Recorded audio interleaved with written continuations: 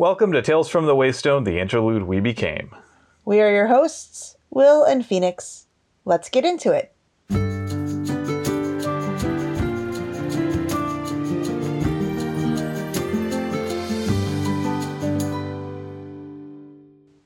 Welcome to Tales from the Waystone, the interlude we became, episode 5, The Inherent Folly of Splitting the Party, or That's Forking Teamwork. It's summer break, and we continue our vacation from Temerant in the Big Apple. This episode, we'll be covering chapters 11 through 13 of The City We Became. Alrighty. Before we get too much further, let's just get the content warning out of the way. While this book is a lot of fun, it features frank discussions of race, gender, and sexuality in contemporary America from the perspective of marginalized communities. It's important stuff, and it's worth learning about. It also uses what famed Premier League broadcaster Arlo White would refer to as fruity language. If you can handle that, we hope you'll give it a listen. As always, we assume that you've read the associated passage, or at least you don't mind spoilers, and naturally, we also want you to be kind to yourselves, one another, and the creators of the worlds we enjoy exploring. Finally, say it with me, we are in no way affiliated with N.K. Jemisin or her publisher Orbit Books. Alright, let us begin. So, diving into our book discussion here, we start with chapter 11. Yeah, so about that whole teamwork thing. And this really highlights, I think, one of the great challenges of assembling a diverse group. People don't always see eye to eye, and they don't always get along, and they don't always fit together in ways that make the most sense. They also don't always trust their teammates. I get into that sentence there, but trust their teammates to do things the way that they would do it, trust their teammates to do anything, trust their teammates to do it right. And part of this is just any group that you're forming together, that like organizational psychologists have phases that groups go through where you have the forming stage where everyone is just sort of feeling each other out and there can sometimes be hostility. And then there's norming where people kind of find a groove and things seem to be going in the right direction. And then there's the storming phase where a lot of those underlying tensions that may have been sensed in that first section come to a head, and you start to have fights and you start to dig into where those differences are.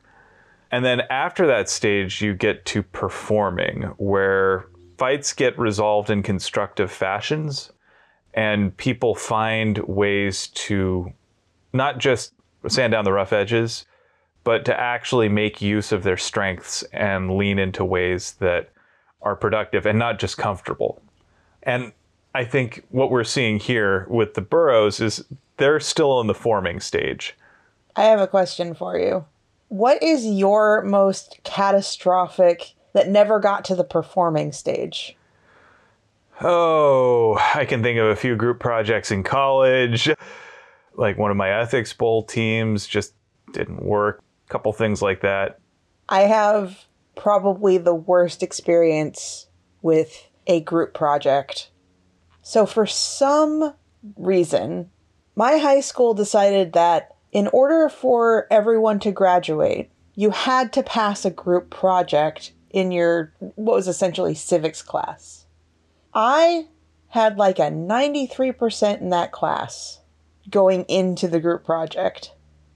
It was in like 4 or 5 sections. After the first section was turned in, my grade went from like a 93-ish in that class to an 81-ish in that class. Because while I had a decent friend group, the friends that were in that class with me were the ones that just, I think 2 of them didn't graduate. Great. And one of them eked it out. Like, our group had to be torn apart by the teachers. The one that eked it out got put into a different group. I got put into a different group full of people I didn't know.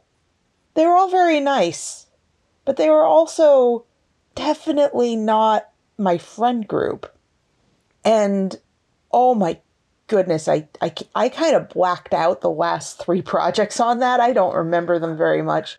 I know I had to go over to one of their houses and I got to meet all of their siblings, like their younger siblings, and we made food for some reason, but I don't remember the rest of it.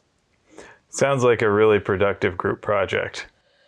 Yeah, I would say that it is a really, really stupid idea to have high school graduation contingent on a group project of high schoolers.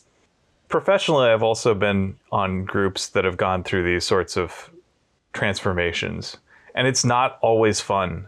It can be difficult because oftentimes people are hired separately. Like, you don't know how someone's going to work out. They may ace the interview and give every indication that they're going to be a great teammate. And then when you actually mix them together with the unique psychologies of the people that you've already got on your team, it may not work. I've had a couple teammates that have flamed out. It got to the point where we had one teammate that we actively pulled out of rotation because with him explicitly doing nothing, it was less work for everyone else. Right, because you all had to redo all of his work. Yeah. Which is kind of the position that I was put into with my group project, because in order to try to keep it from being like a flaming train wreck, I wound up doing a lot of work for the others. But you don't always know the motivations of the people that you're going to be paired with. There's no way to make someone who is intent on not graduating decide to pull out all the stops for you. And it can be very tricky when you're trying to give people the benefit of the doubt and you're trying to do right by them, even when you don't have any indication that they're doing the same for you. Also, what motivates each person is different. We think that a paycheck motivates people. It can help. A paycheck is necessary in many cases, but it is not sufficient. I would say that the money itself is not what's the motivation. Also, there is diminishing returns of motivation to amount of paycheck. This is true.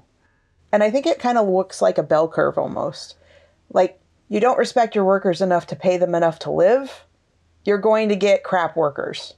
If you start paying them so much that you really have no leverage, I think once you are paying your workers sufficiently that they can make independent decisions and they have agency over their lives, that's when you hit your peak motivation from paycheck.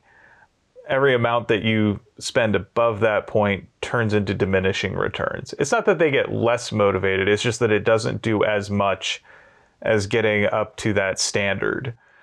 Then what you have to work on is not just the pay rate that you give them, but the amount of work that you give them and the type of work that you give them. Like, if your workers don't have work that is engaging to them and all you're giving them is toil, then you're going to have problems. And it's not going to be the quantity of work, it's going to be just the quality of it. Not all work is created equal, and not all work is, even if it constitutes the same amount of effort. I would also say, though, that if you don't pay enough that your worker is able to live without a massive amount of stress on top of them, which may be in the form of 2 jobs, maybe in the form of having to live in a space that is untenable for most people, if that is having to say no to their family every time that their family says, hey, I need a new pair of shoes. If you're adding stress by squeezing every dollar of profit for yourself rather than paying your workers, and I know this has gotten way off topic, that's also not motivation. It's just a ball and chain. No arguments with any of that. I think we've hit the nail on the head there. But let's talk a little bit about the specific interpersonal dynamics that we see with our boroughs here. We've got 4 out of 5 in the room together for the first time. So we've got Bronca, we've got Brooklyn, we've got Manhattan, and Queens. So immediately we start to see conflict between Bronca and Brooklyn. I think it's because they're so similar. Yeah. These are both very independent women who have made it for themselves creatively, but they've taken different paths. Brooklyn seems to have taken the path that most people would consider, quote, selling out. She's become a politician. She's amassed influence for herself, whereas Branka has been content to stay predominantly in the creative side, even as she is taking on more administrative work. I would say that I identify more with Branka, where my motivation is not profit. My motivation is the ability to have agency over my own creativity. And you can see how she chafes at all the administrative work. And that she has the moral fortitude, I guess, to say no when presented with a lot of money to do something that she does not want to do. I get the sense that Brooklyn has become a lot more comfortable with the levers of administrative power. She has had to learn how to understand them and use them effectively to protect her legacy, to protect her family, and she's done so. And I think Branka kind of resents that. I think Branka may resent the success part, like the quote success, where by making the choices that Branka has made, she is not as widely known. While all of Branka's choices have been in the service of artistic integrity, there are probably other choices that she could have made that respected that, but were more effective. And maybe more profitable. Exactly. We also see here that Branka has a long memory. She remembers every slight, real or perceived, and does not let them go, no matter how many years in the past they may have been. I don't think I really have that part of Branka's personality, but my goodness, do I have a friend that I have been friends with for 30 years who I don't think listens to this, and if she does, sorry, but is like that. Every time that she talks about anything, even if she had fun, the thing you walk away from knowing about the spectacular Europe trip or the wonderful concert or her whatever you want to put in there that has been something that most people don't get the privilege of doing, is that at one point or another, there was misery. Well, and it also flows into how she talks about the people in her life. She almost never talks about how much she cares about them or what they do for her. It is always how they inconvenience her. Exactly. And it makes it hard to want to have conversations with her. Oh yeah, I know that I am probably on the receiving end of many of these grudges as well. All I have to say is she can like a person and make it seem like when she's talking about them that she hates them. And I think that the same kind of deal is happening a little bit with Branka, with everything that she remembers. She remembers the bad things that happened more than the good things. As a person who worked customer service, this happens a lot to customer service people. This happens a lot in general, but a lot to customer service people. The absolute worst person that you interact with that day will be the only person you remember from that day. I also think that psychologically, just in general, it's a lot easier for people to define other human beings by their worst actions. Those are the things that stand out. How has this person hurt me? What have they done to me? And then that's all we think about when we consider them. And it really isn't fair to define someone by their worst day. It takes intentionality to consider someone as a whole person. I'm not saying that I'm perfect at this or anything like it. It's something that I have to work at, and I have to actually give myself time to get to. I think it's also very wise here that Branka says, hey, I need space. I need some me time. it's especially wise on the part of Vinnitsa to help bring this out, to help actually give Branka the space to detox a little bit and really have that time to breathe and look a little closer at someone else. I think in the case of customer service agents, or really anyone in the service industry, whether that is external customer or internal customer, nobody calls your service provider just to say hi. Nobody calls their service provider just to tell them they're doing a great job. Or to say thank you. It's always, I have this problem, fix it. They're only ever calling because something isn't working. And that's as it should be. I'm not saying that this is in any way broken, but you have to always keep that in mind. That person that you're always fixing things for may not actually have as many problems in their life as you assume, because you're only ever seeing them when they're having problems. You don't necessarily have a representative view of what their life is normally like. You're only seeing it when it's a wreck. And it's really easy to think that all that you see is all that exists. So it really does take some effort, not just to imagine them more complexly, but to give them space to tell you about their life. And you have to work to get to that point and remind yourself that your perception of them is not all that there is, and that your experience of them is not representative of their entire life. So I really like that we had that little break there.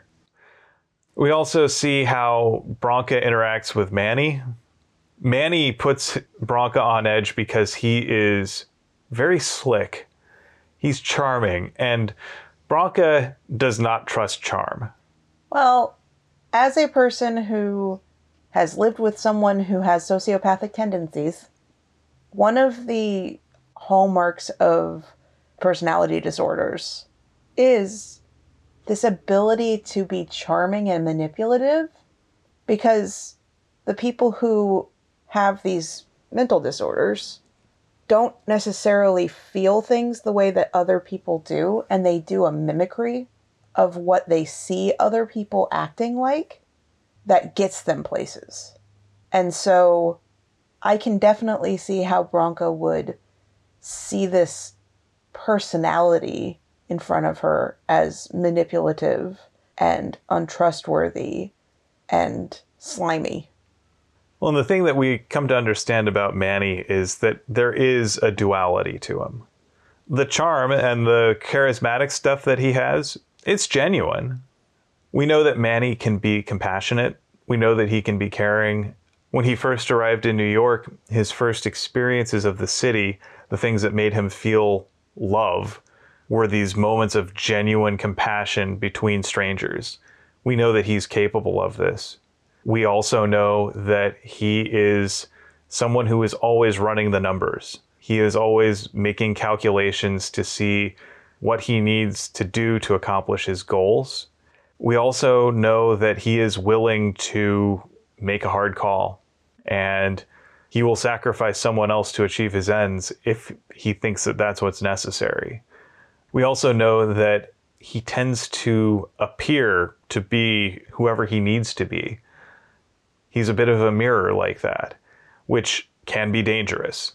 He's a social chameleon. That can be both good and bad. I know I've had to be that way before. A lot of people who grew up in abusive households have to constantly calculate the safest route through life, the way that will ingratiate you or get you ignored, or any number of other reactions to you that aren't anger or rage or negative, to protect yourself. It also seems to me like Manny is someone who has had to learn how to code switch. That's exactly what a lot of people do that are used to having to hide their true personality, sometimes to the point where they don't know what their true personality actually is. Which is a large part of Manny's struggle right now. He's amnesiac, partly by choice, and also partly just as a result of who he is. He's this weird melting pot. And it's also something that speaks to, I think, the tension between assimilation and syncretism. He's descended from the Dutch traders who essentially tricked a band of Lenape Indians into giving up the island of Manhattan, which belonged to several different groups, and claimed it for their own. And he's also descended from that same group. And he's descended from everyone else who has appeared in New York City to make a name for themselves, to build a life. It can be complicated. Identities are complicated, and Manny's is no exception. I also love the bit where Vinnitsa comes in and helps to remind Bronca of just what it is that she loves about this city. Vinnitsa has the luxury of being something of an outsider. She's from Jersey City, so she has the ability to be close enough to really experience the city and everything that it is, while also having a little bit of remove to be able to see some of the absurdities to it. And I think some of these are very trenchant. So she points out to Bronca that pretty much everyone in New York hates New York. Like, it's too hot in the summer, it's too cold in the winter, it's humid and muggy, it stinks, it's crowded, the infrastructure's crumbling, everything's a little dysfunctional. I mean, and how could it not be with the amount of complexity required to run a city with that kind of population density? It's messy. It's not always the way you want it to be. But at the same time, she says, you know, you could leave if you really wanted to. And some people do. But most people just stick around hating New York.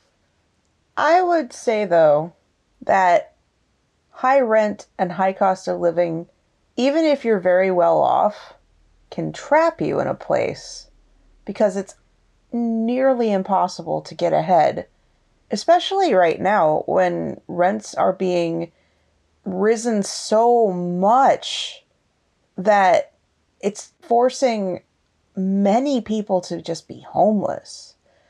It takes money to get the heck away from places. And it's stressful and hard. And I hate the why don't you just up and move attitude. If you don't like it here, you could always just move. No, you can't. You really can't. But you can do your best to make a change for the positive. Well, and Vinnitsa also points out that one of the reasons that people stick around in New York in particular is because of all of those things that make it so maddening sometimes.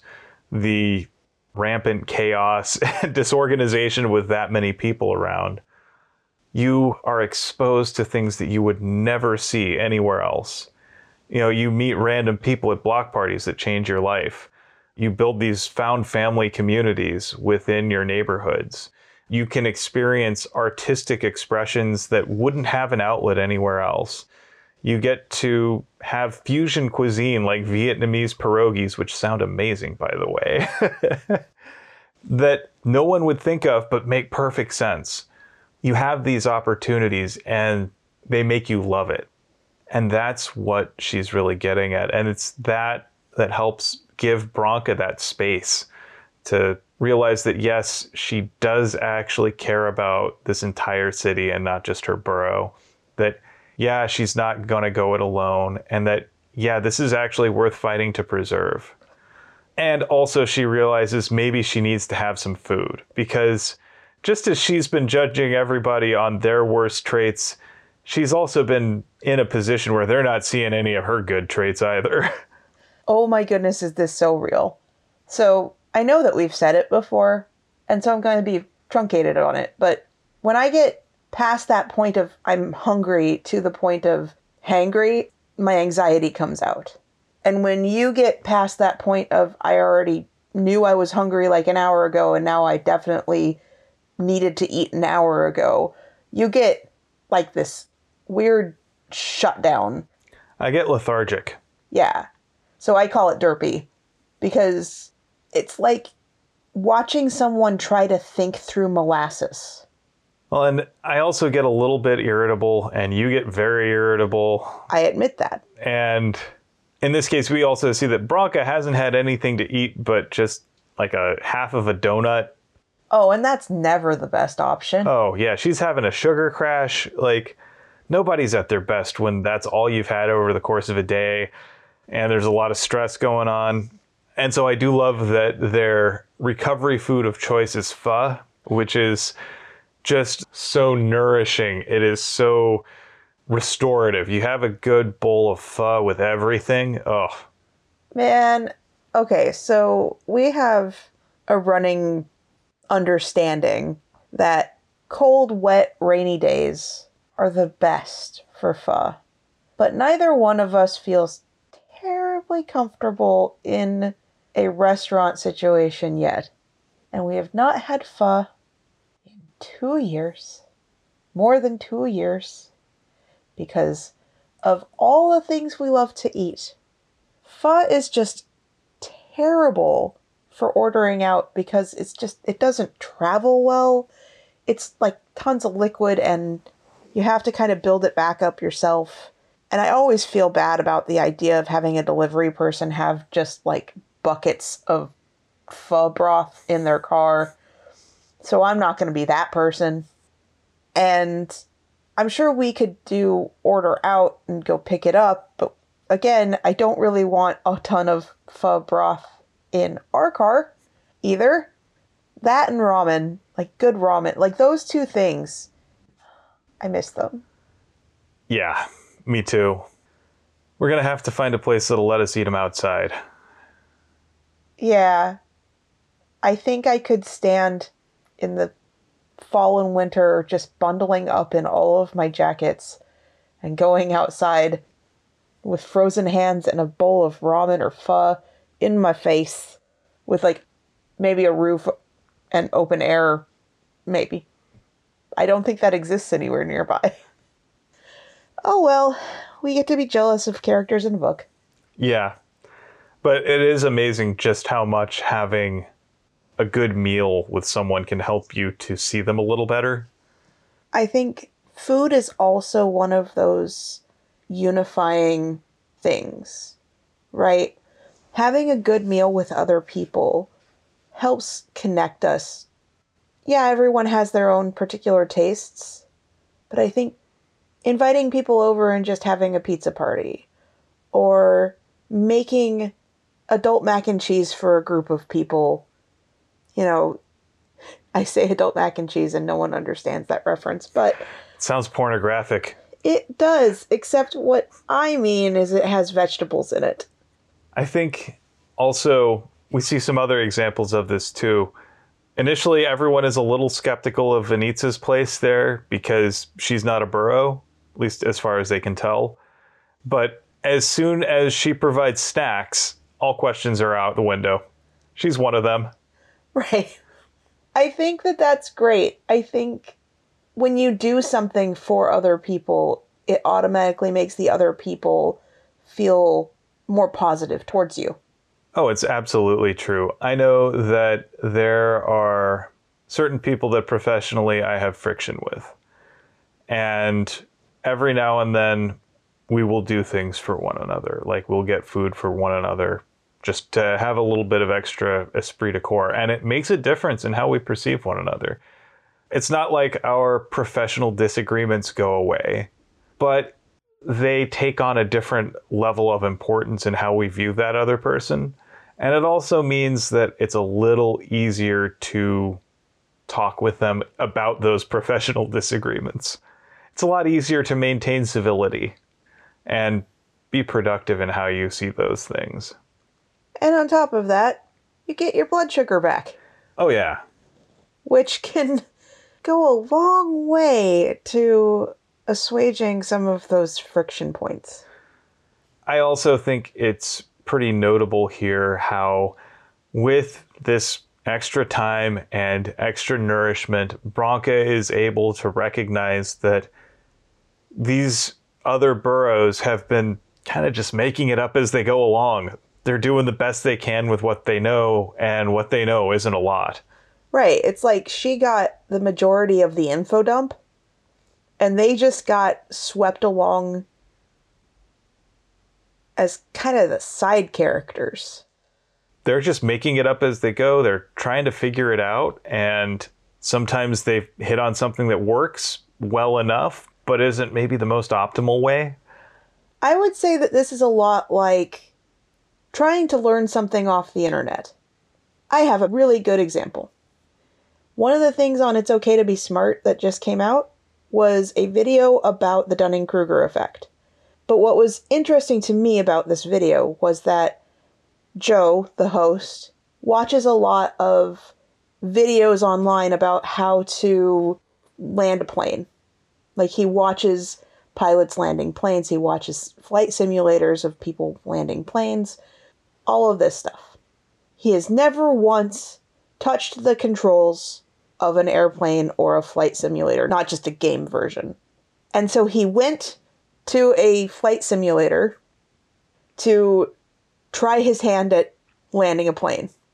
Short version of the story is he killed a bunch of virtual people multiple times. When it was all flight guidance software doing most of the work, he broke the landing gear. But when it was take that away incrementally, he skidded and probably made a fire, and then just flat out missed the runway. Like, these are things where you look at them and you go, okay, I think I understand all of this based on watching other people having done it. But the moment that you're supposed to do it, you're like, of course I know what I'm doing. Nope. I'm going to say this here. Nobody is immune from the Dunning-Kruger effect. Absolutely. I'm not immune to it. You are not immune to it. Every human being is susceptible to it.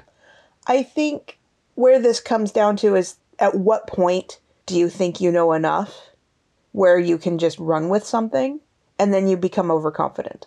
Because I think both of us are not at the beginning stage. We understand at the beginning that we don't know what we don't know.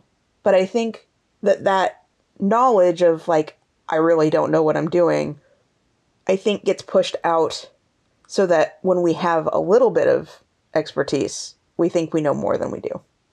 In this case, what I'm seeing is it's like when you're presented with a very complex piece of software. You know, it has a lot of tools and buttons and functions and menus, and you know what your objective is, what you're trying to accomplish. And through a little bit of trial and error and a whole bunch of hunting around online, you maybe find a way to get what you're trying to do mostly. And it works well enough that you don't go any deeper. And so you develop this workflow around this and you get comfortable with it and you feel like, yeah, you know what you're doing. And then you meet someone who actually has had training in this software and they're able to show you, oh, you know, there's a much easier way to do this if you go here and do this. And they will be able to show you the best practices. So then instead of just building together something that's kind of hacked together and just suboptimal, but it works, like you've been used to being able to get results doing it. And then you see someone who actually knows what they're doing and it changes things dramatically. And your own ability, once you actually figure out how to do that, you grow so much as well. I feel like I'm still in the I had to figure it out for myself version of Adobe Audition, which is what I use to edit, because I know that there has to be a way to pull an instance of our opening theme and our ending theme and just point the computer at those to put into our final episodes. But I have a lot of episodes with duplicated files of those two themes. Luckily, they're kind of small, but they are still WAV files that are not tiny. And I've looked it up online. I cannot find anything that tells me how to do what I think ought to be able to be done.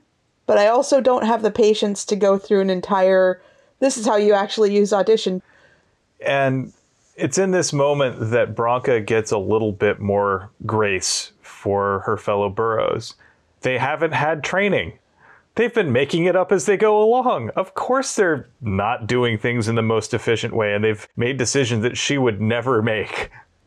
I think once you allow yourself the opportunity to understand another person, to empathize with another person's experience, or to even ask about their experience rather than assuming that they know all the things that you do, is when you can start maybe helping them fill in those gaps, and you become more graceful to them and they become more open to listening to your advice. Absolutely. So not only does this help Bronca to appreciate Manhattan, it also helps her to understand just what Brooklyn's been going through. Brooklyn's taxed herself in ways that none of them are really equipped to handle. And by all rights, she should be passed out comatose. Sometimes doing things by instinct also can lead to inefficiencies, shall we say. This also helps Bronca to appreciate that maybe it's not just Brooklyn being a jerk. Maybe it's because Brooklyn is just absolutely worn out. I mean, Bronca's pretty worn out herself. And it's not that they forgot about the Bronx. It's literally they tried to contact her and Bronca didn't get the message. That is true. She does have a little bit of a chip on her shoulder from a misunderstanding. She, like Staten Island, thinks that the other boroughs have been ignoring her. She feels like they went off on their own adventure without her. But in reality, and this is something that actually happens a lot of people assume the worst when the reality is actually more along the keep it simple stupid. They tried calling the art center. Their voicemail is full of just hate messages that no one wants to listen to. Of course, if you're not answering your phone because you just don't want vitriol and bile to be spewed at you, and you aren't checking your voicemail, and you haven't gone home to check your voicemail there, or to get phone calls there, how in the ever-loving heck are you supposed to be contacted? Same thing with the emails. Like, their inboxes are being spammed with just, ugh. How else were Brooklyn and Manny and Padmini supposed to actually get a hold of Bronca? And it's even worse for Staten Island, because it's a choice between going, like, one of the other directions. It's not like you can split yourself, and splitting the party is not a good idea. That's rule 1 of D&D, and it's also the first rule that gets ignored. And this also brings us to our two outsiders, Mr. Hong and Sao Paulo. Our two other cities. I kind of like Hong Kong. He's absolutely no bullshit. Like, he doesn't care what you think about him. He doesn't care if you like him. He doesn't care if you hate him. He is someone who has had to live his life in the shadow of the mainland of China, who's had to establish his own identity, to defend his own sovereignty and independence, not just from mainland China, but also from England, which is why he has an unusual accent. It is like this weird blend of a Chinese accent and a British accent. Certain pronunciations are just a little different from what most people might expect.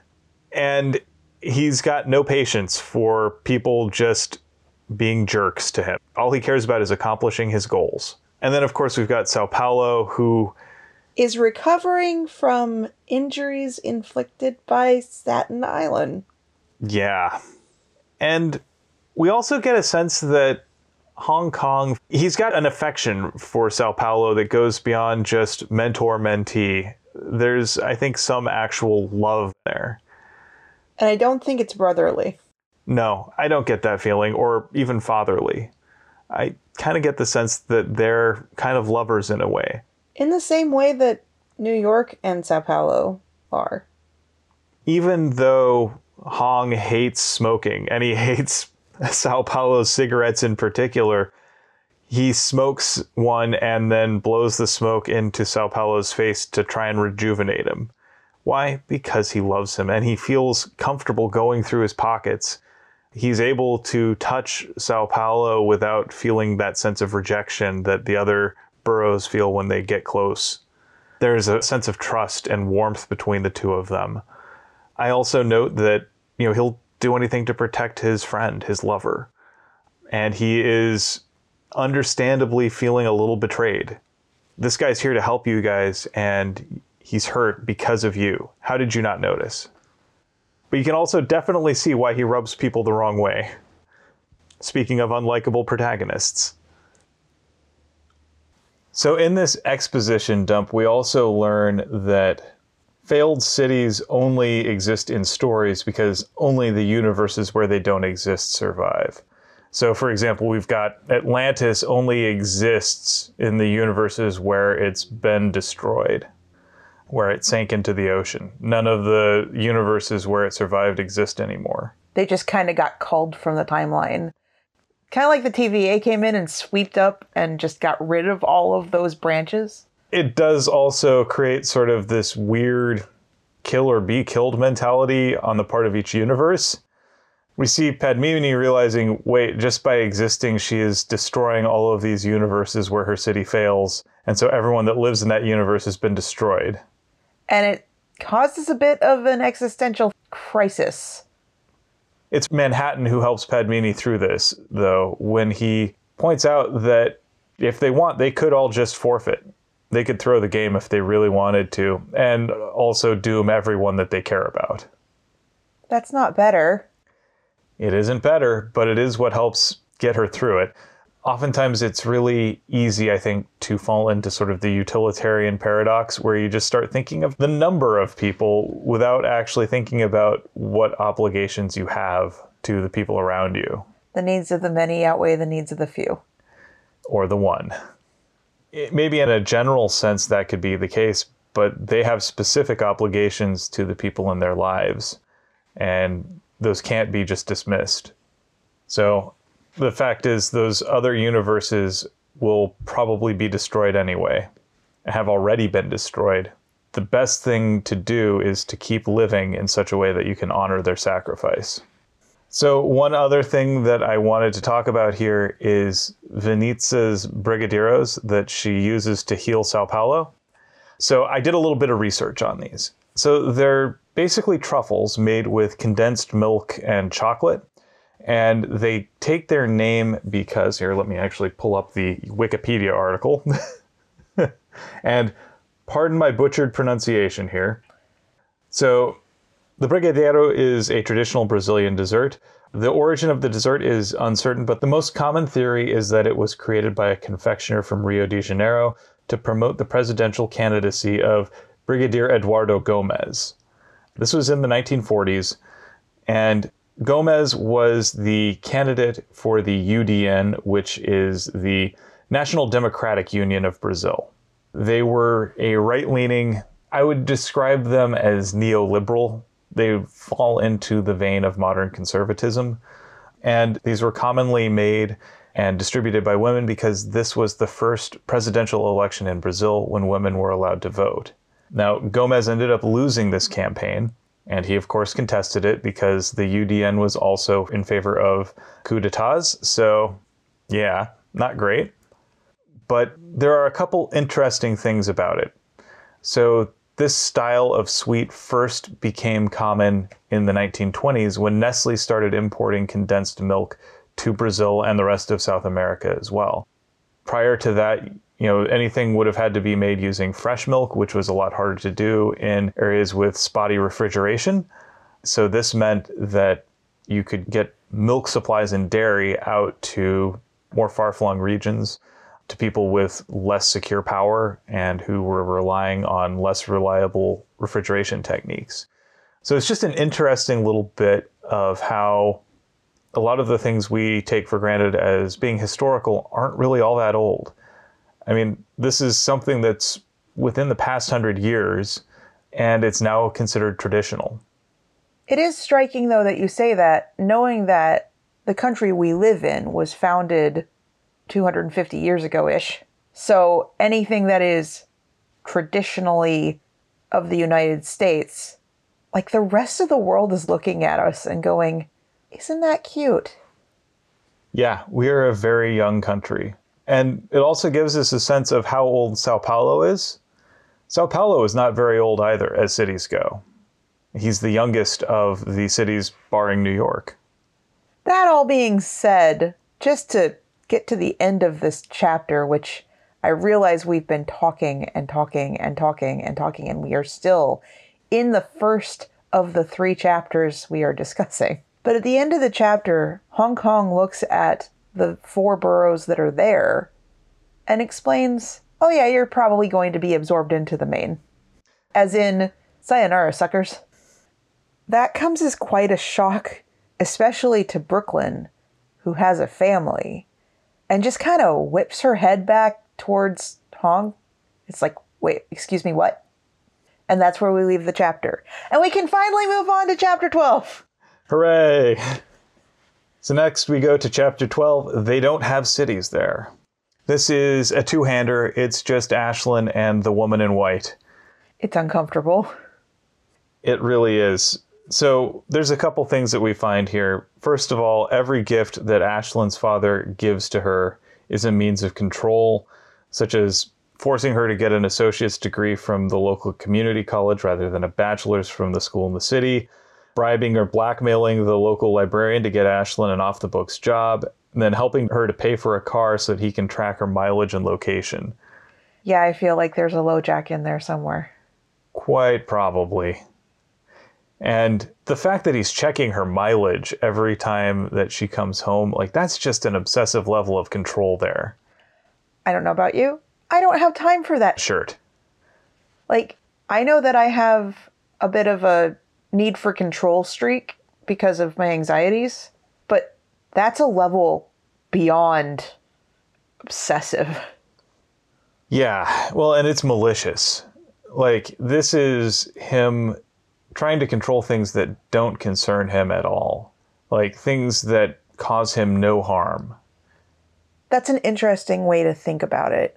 That he feels threatened by the idea that his daughter might grow and learn and have her head filled with things that he didn't put there. Yeah. That she might interact with people who could maybe show her just what a crappy father he's been to her. All of this obsessive and domineering control. It isn't at all about his own safety. It isn't about anything other than perpetuating his own control. I'll say that when I lived with someone who was exceedingly controlling and where the two of us argued and fought and not having a discussion and not having like an equal back and forth. I mean, like screaming matches. I thought everyone did that because I'd lived in a household growing up where that was normal. And then my parent, quote, parent, did that with me. And then my first spouse did that with me. I thought it was normal. I thought everyone did that. I thought every single person, every couple put on the nice face when they went out and were real with each other in the now we're going to yell at each other way. Like everyone, when they had arguments like that. I know that that's not true anymore. But when that's your only environment that you ever witness, there's nothing telling you that things could be different. And Island is so siloed. Not just because she's trapped herself on Staten Island, but because her father has limited her options or her perceived options for her. I think this is also a metaphor for the way that the patriarchal forces that control a lot of our world oftentimes triangulate forces against one another. Like, you consider, why do poor white working class people end up voting for the Republican Party, which is overwhelmingly promoting an agenda that's hostile to them? Who are also made up of people who have no idea what it is like to be poor or working class. And it's often because it's the same sort of triangulation that Ashlyn's father has done. That Island's father has done.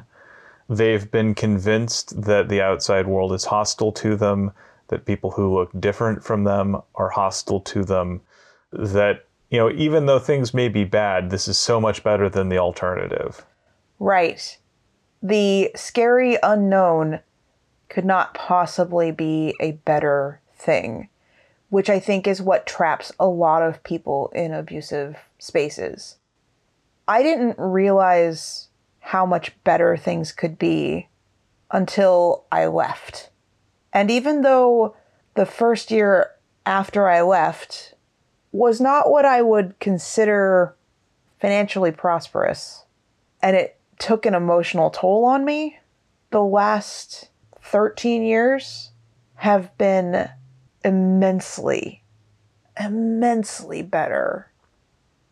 Speaking purely selfishly here, I'm really glad that I could be a part of that.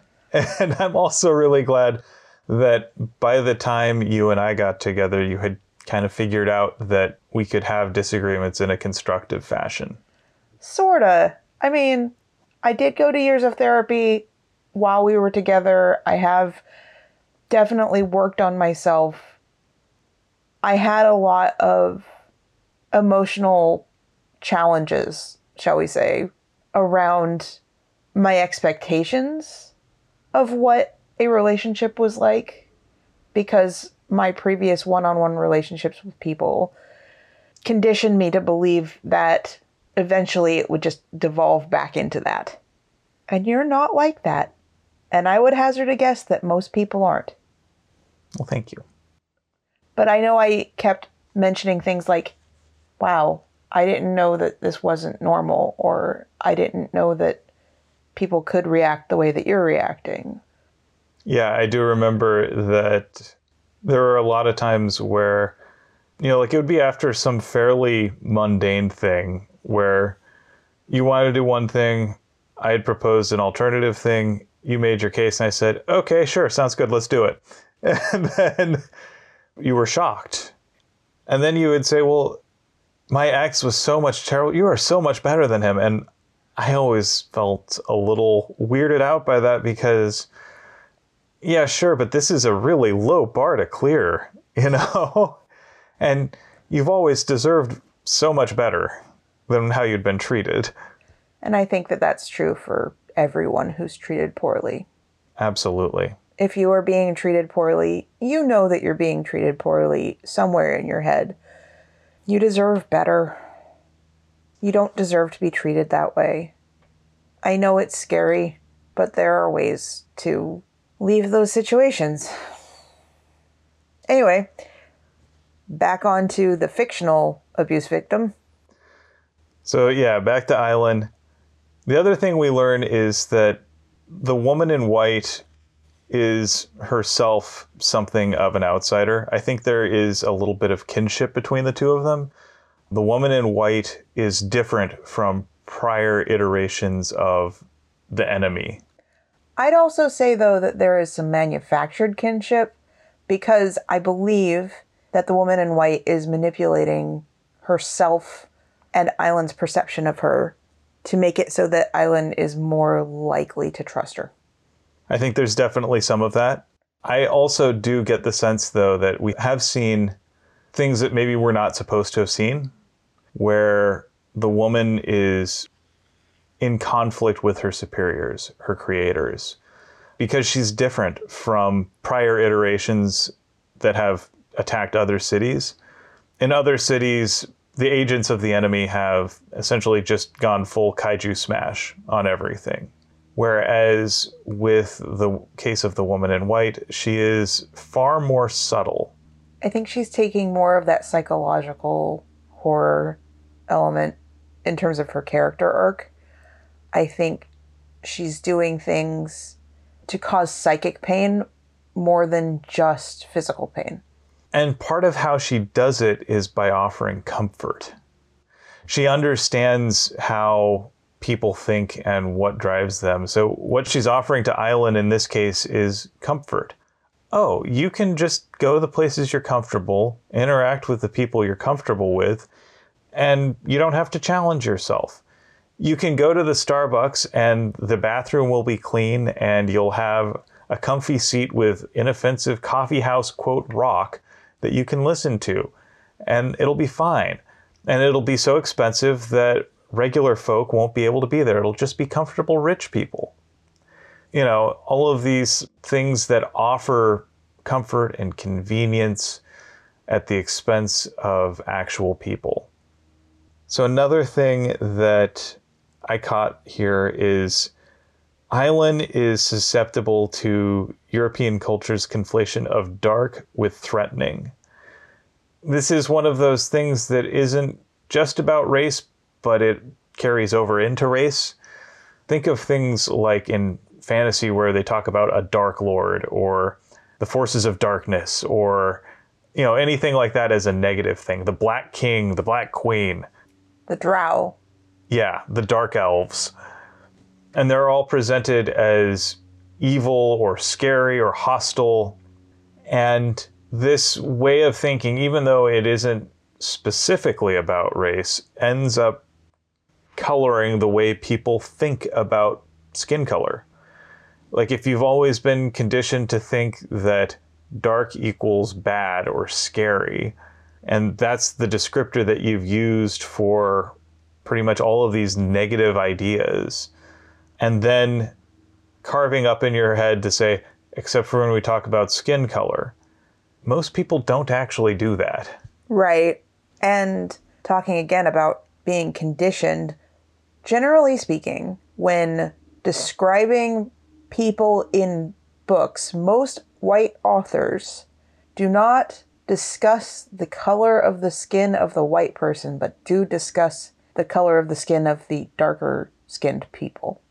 If it's something that is off book of what we expect normal to be, everyone is assumed white unless proven otherwise. Everyone is assumed straight, cis, unless proven otherwise. Like, you have to call out the differences, but you don't have to call out the normal. Yeah, there are a lot of assumed defaults that are not nearly as default as people think they are. It's something that's ingrained in cultural and linguistic traditions that go back thousands of years, and we oftentimes don't even think about them very critically. I think the only time that we see white authors kind of call out that, oh, this character is white, is if the country that they come from is predominantly not. Like South Africa, we assume Africa because we assume monolith, and we assume that this continent that is massive and more massive than maps would even let you believe is just full of dark-skinned people and that there are no white people there. Well, and even within all of that, so let's just talk about people who have skin that is roughly the same color. Even within that, there are thousands and thousands of linguistic and cultural and religious traditions that date back, again, thousands of years. Like, the human population of Africa has a longer history than anywhere else in the world. And it encompasses a wide array of very diverse cultures. They're not monoliths at all. They're diverse, they're complicated, they have a very complicated relationship with one another oftentimes. And the things that make it seem as simple as it seems on paper usually have to do with the way colonial powers decided to draw up a map. And the way that we flatten complexities when we don't interact with them. Exactly. Another thing that I thought was interesting here is we get another explicit callback to Lovecraft, with the woman asking Island if she's read any Lovecraft. And the work that Island specifically references is the Red Hook horror, which was basically H.P. Lovecraft railing against Brooklyn because there were criminals and foreigners and foreign criminals. H.P. Lovecraft, massive racist.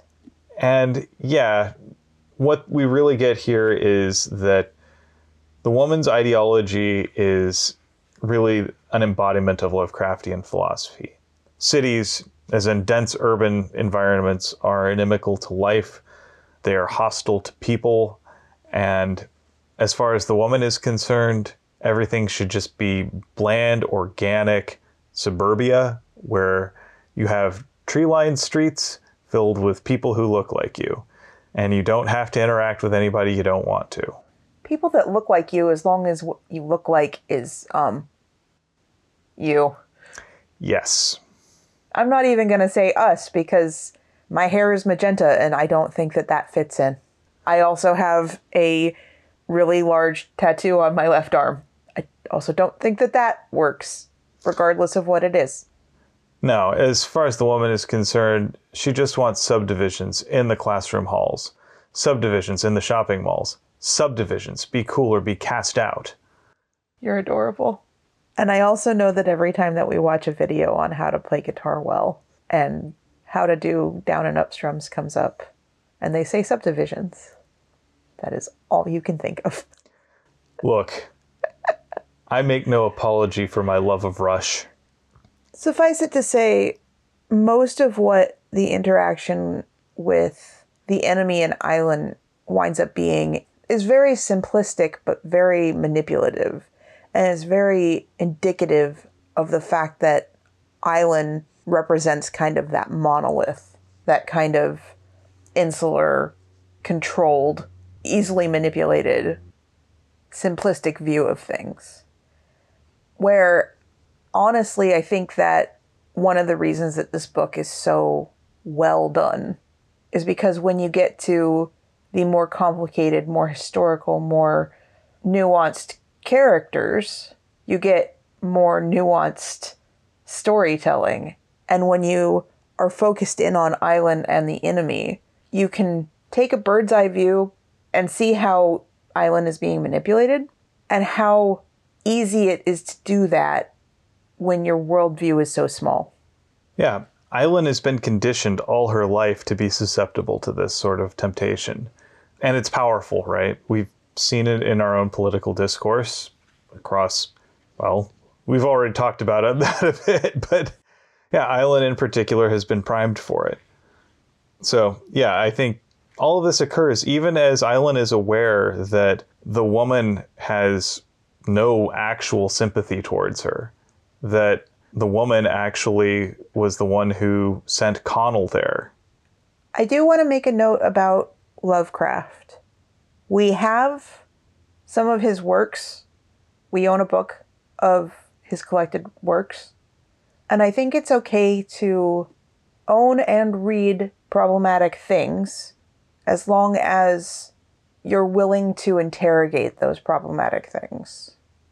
Yeah, it's okay to enjoy problematic media. You just have to be willing to admit that it's problematic. Also, like, a lot of things, if you pick them up that are more recent, that are either based off of Lovecraftian things, take a more cynical and or satirical view of the material that it's drawing from.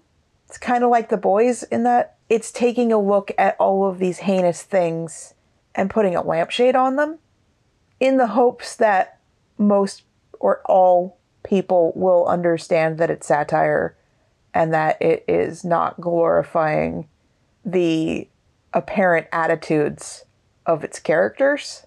And the people that scare me the most in this world are the people that cannot see that. Yeah.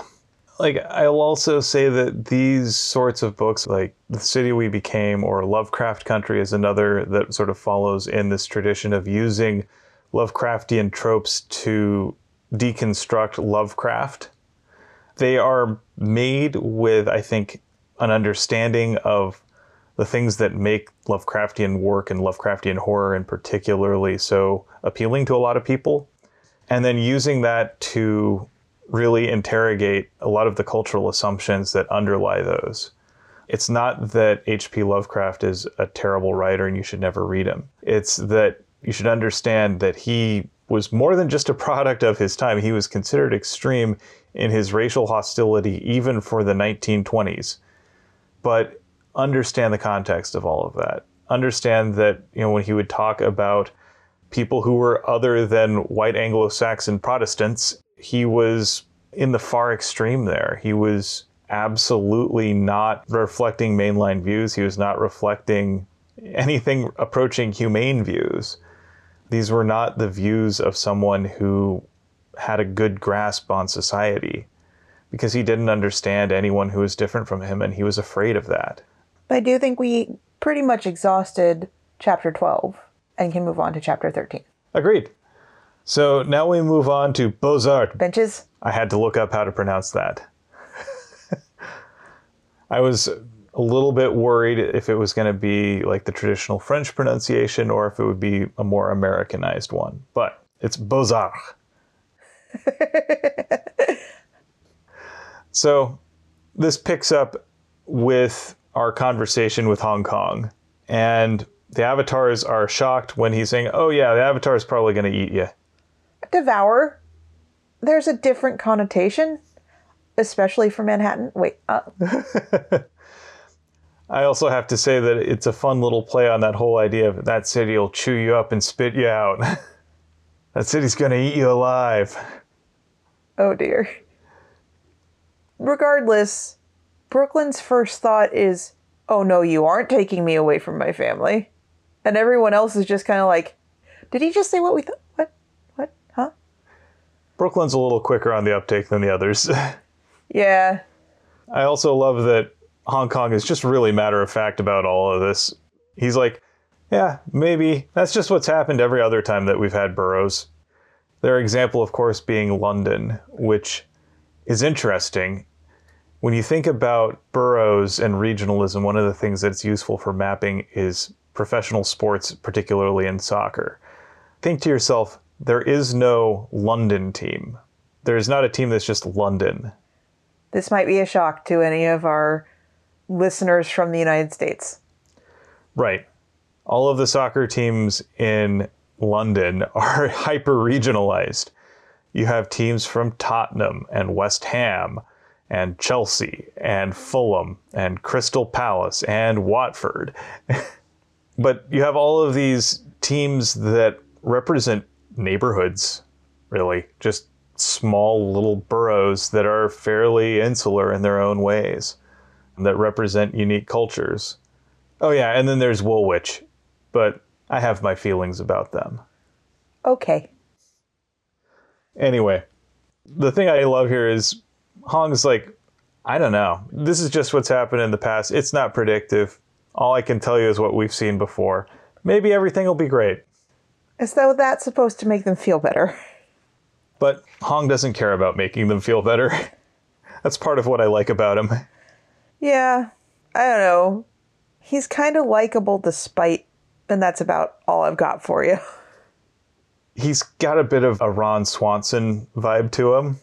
Okay, I'll agree with you on that one.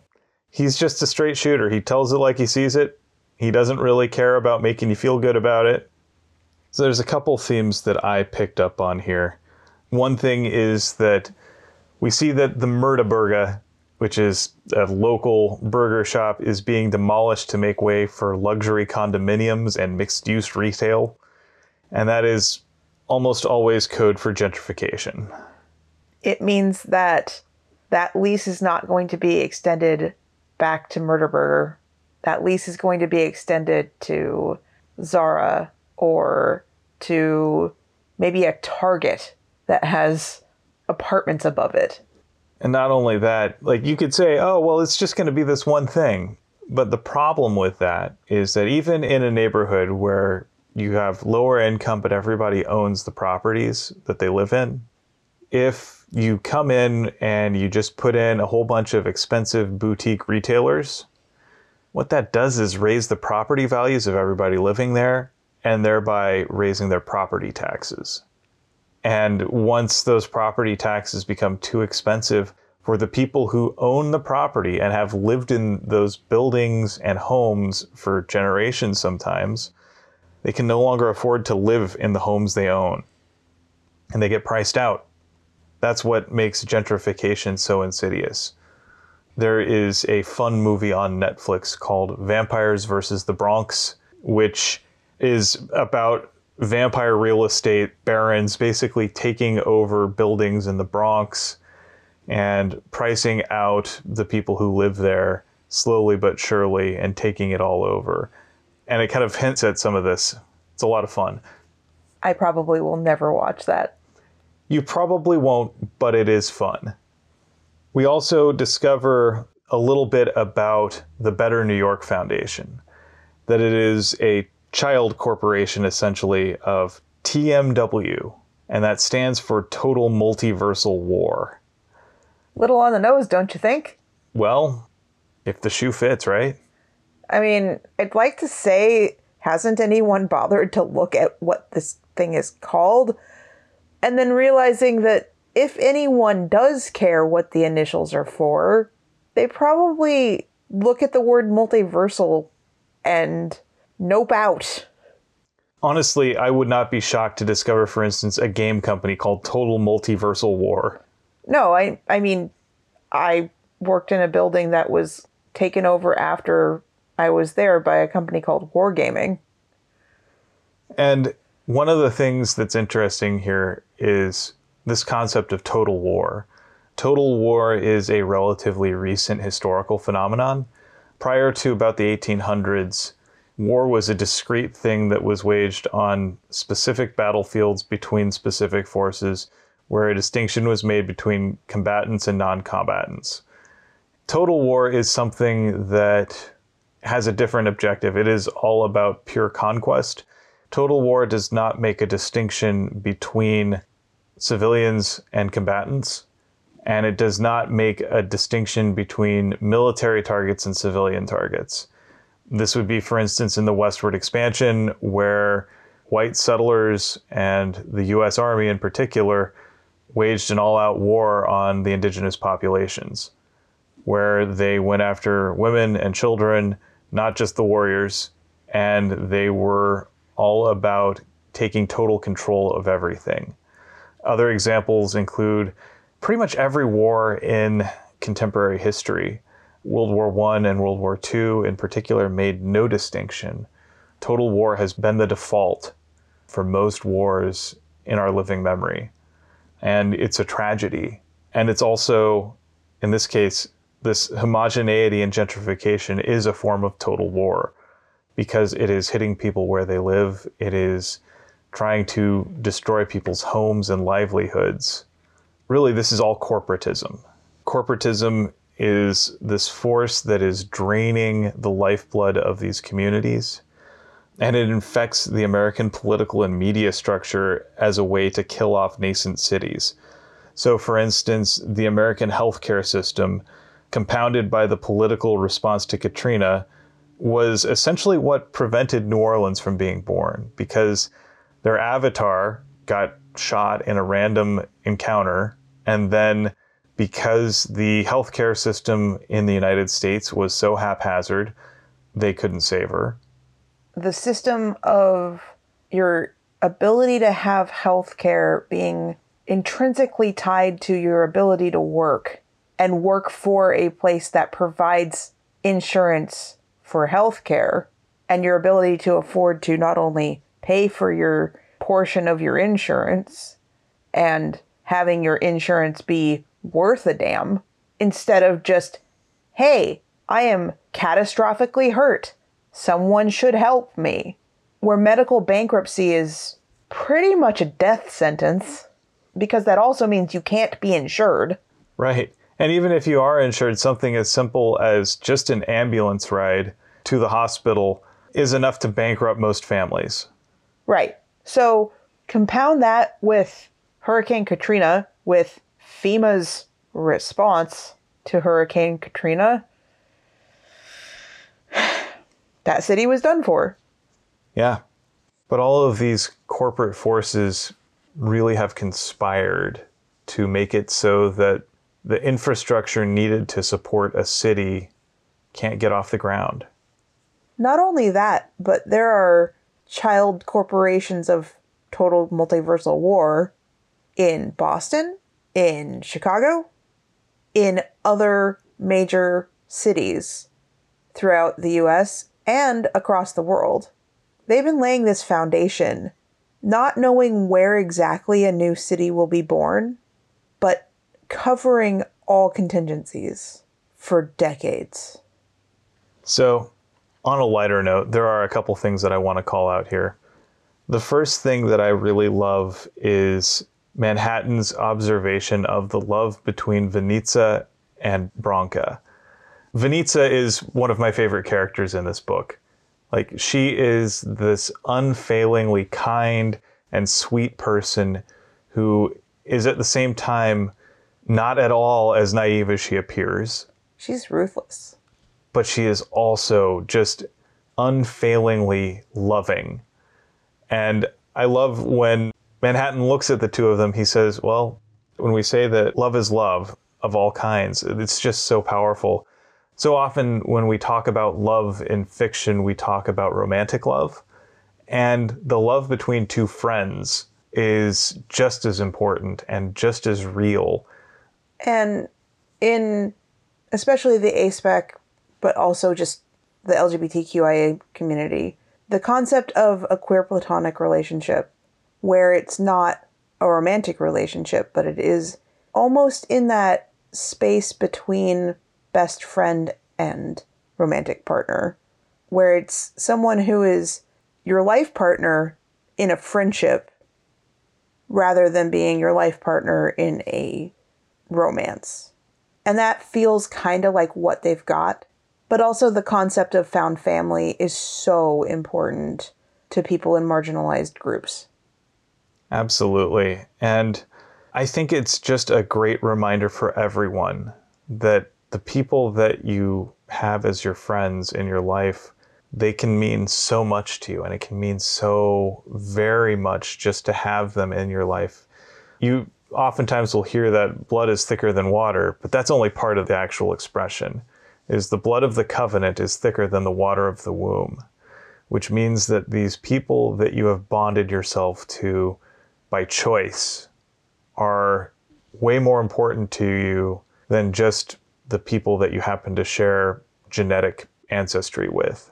And that can be really liberating too.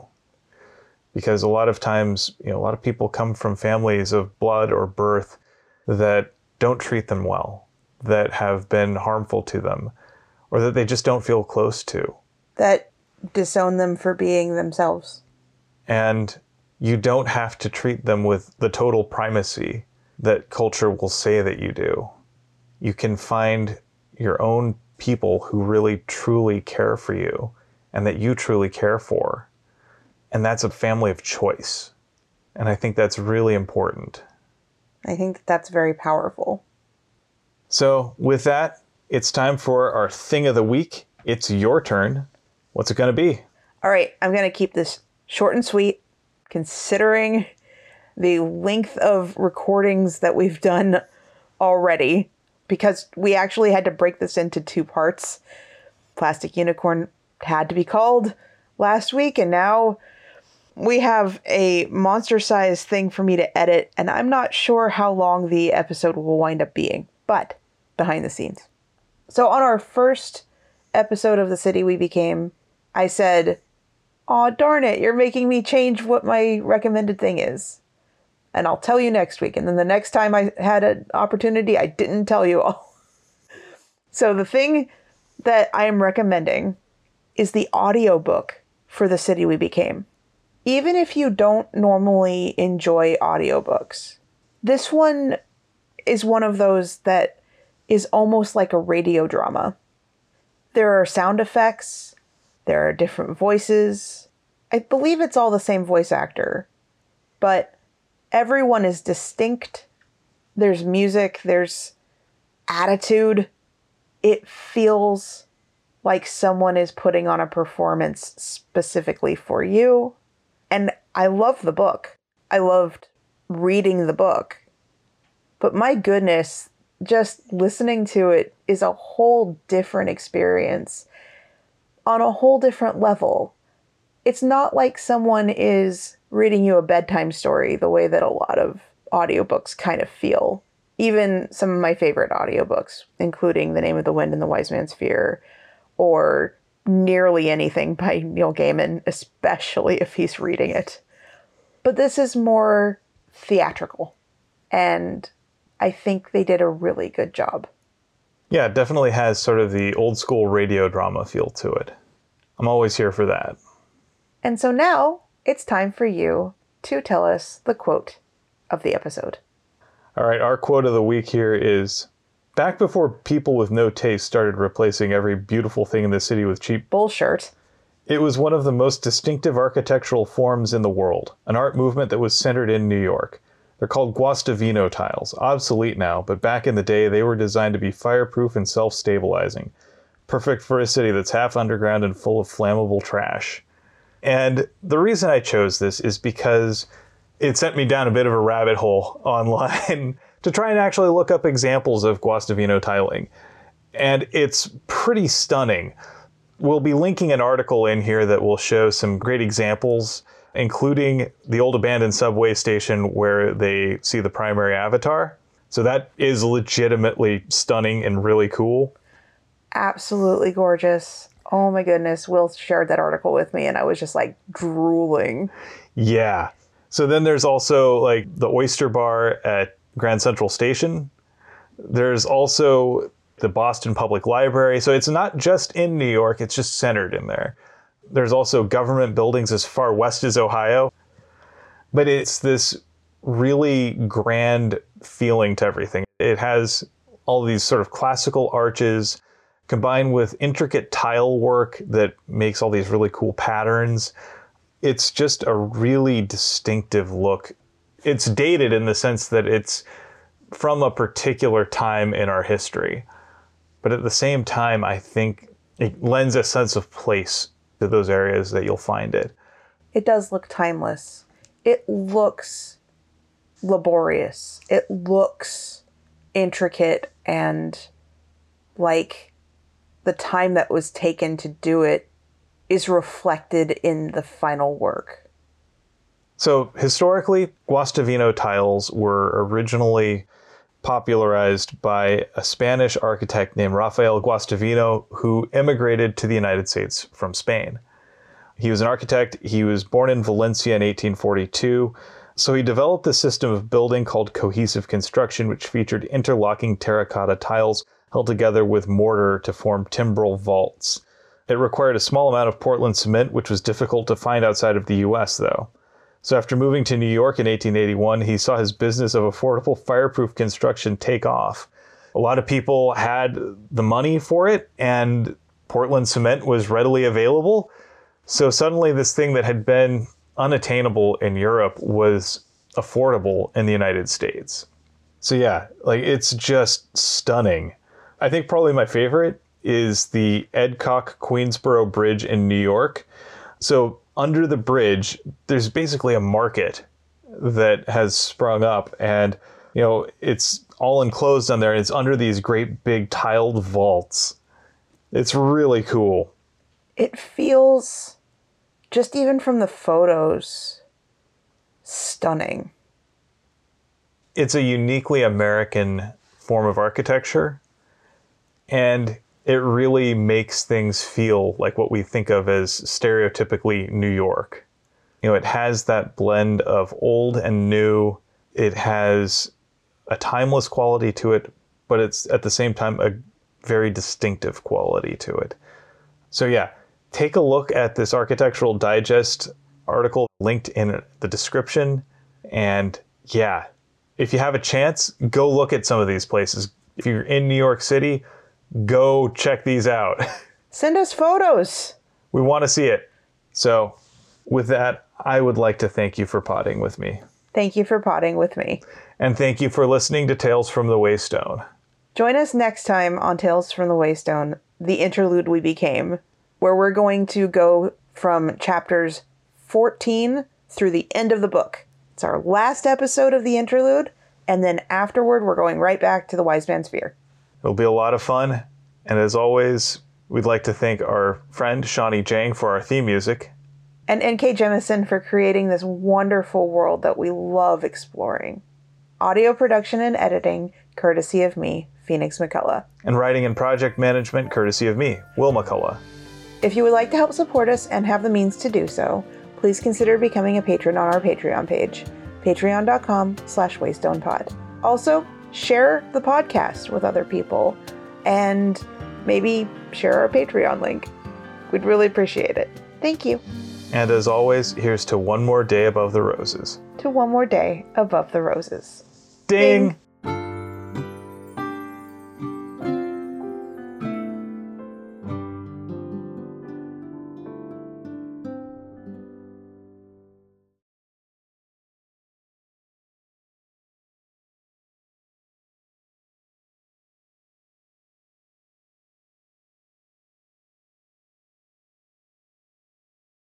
Theme music plays. Yes, thanks for the editing note. You're welcome. Glad to help out. Anything to make editing easier for you. Why, yes. You make editing so easy. Well, I know that unintentionally I oftentimes confound things, so this was just my little attempt to even the scales a bit. Okay. You're unconvinced, I can tell. A little bit.